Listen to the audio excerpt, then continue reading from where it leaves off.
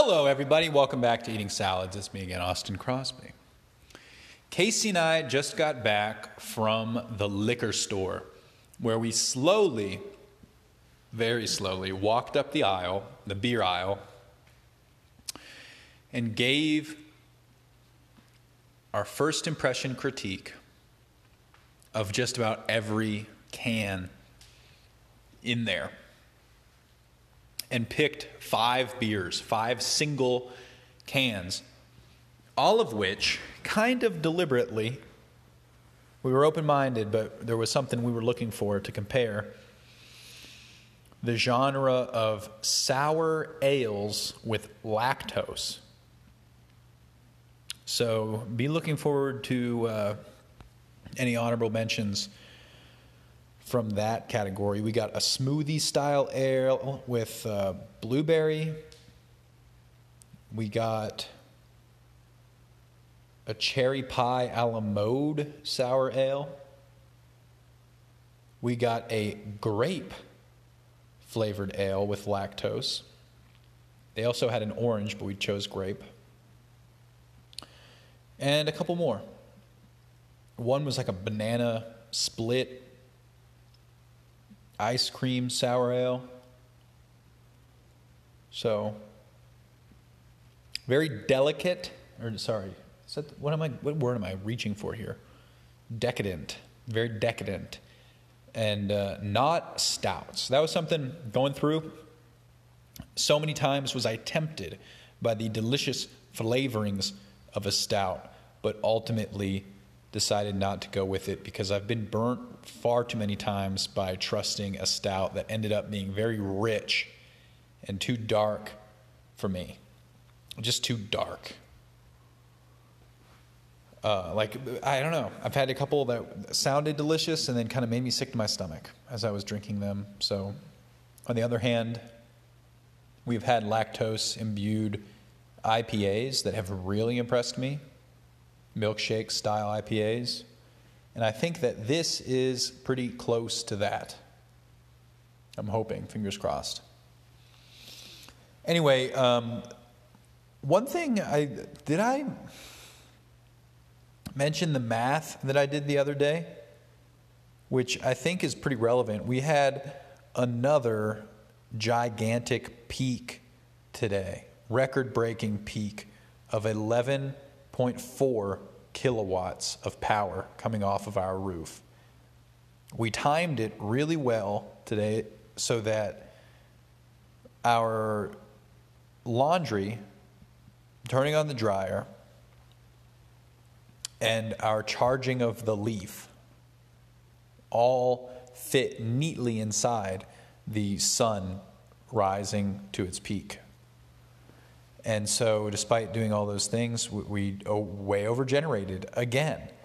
And because this sort of thing's been happening, the other night I sat down and I calculated out, I got some interesting figures. All of the negative numbers for our house's electricity usage, meaning the electricity we still used from the grid on the periods that we were not self-sufficient through the winter. So from halfway through October to halfway through March, we still largely depend on grid electricity, to the tune of 2,000 kilowatt hours in the late fall, early winter until the new year, and then 3,200 kilowatt hours from the new year until halfway through March. So a total of 5,200 negative kilowatt hours that we use from the grid, really for the whole year. Virtually for the whole year. So interestingly enough, you can then start figuring worst case scenario for our total energy usage if you annualize it by averaging it into 12 months. So total, that ended up, that winter, cost us probably like $800. But if you take that 5,000 and you divide it, it's 5,000 kilowatt hours total from the grid divided by 12, and you get 454. And then if you were to multiply that by 0.08, that would mean that our average energy bill is $36 a month before you account for any credits we get from the summer. And we're starting to get a bunch of credits. So we started counting those in. And we already knew that October was covered by September. And so we worked out some things to get the most accurate starting figure as possible, which is that $36 a month or 454 kilowatt hours. And then we started saying, how much electricity can we reasonably expect to return back to the grid over what we use for each month going forward, conservatively. And let's say, and I'm going to skip fast forward a little bit, we can maybe expect to generate about 2,800 extra kilowatt hours to chisel away at that 5,000. And if we do that, we have 2,200 kilowatt hours total, and we divide that by 12, we get 183 kilowatt hours per month on average, which is very little. I think that's 6 a day, a little over 6 kilowatts a day. And to put that in perspective, that's kind of just what we use with the oven, probably. Cooking 2 meals a day on our induction stove. Or that's less than 1 load of laundry that we use from the grid per day, okay? And that would mean that over the course of the year, our energy bill for that 183 prorated per month kilowatt hours would be about $15 a month, or about a tenth of what we reasonably saw before. So those are all pretty crazy, impressive numbers. It still leaves a gap to net zero or net positive. And Casey and I still have a large conversation about how that could ever be achieved, right? By taking things more off-grid, reducing the load of the house with off-grid production means, using infrared panels instead of space heaters. But it still means that there's a lot of potential, which is a great thing. That also took me down the rabbit hole of trying to figure our credit system here in more detail, which they've always kept. I'm always deterred because it's very obtuse and hard to understand the way that they present to you what your rate could be.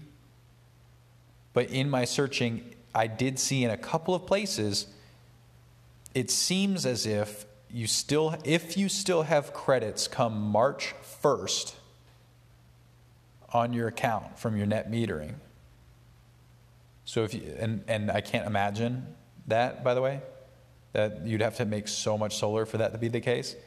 But it seemed like if you get to March 1st with any credits, they will cash you out towards the other things of your bill, meaning they would help let that go towards credits, or they would take that and use it towards your water bill. And I think that only happens in March. But they mentioned that a couple of times, that the credits could be applied to other areas of your bill, but I've never seen that happen. So we're going to have to find out if that's a monthly thing or if that's a yearly thing.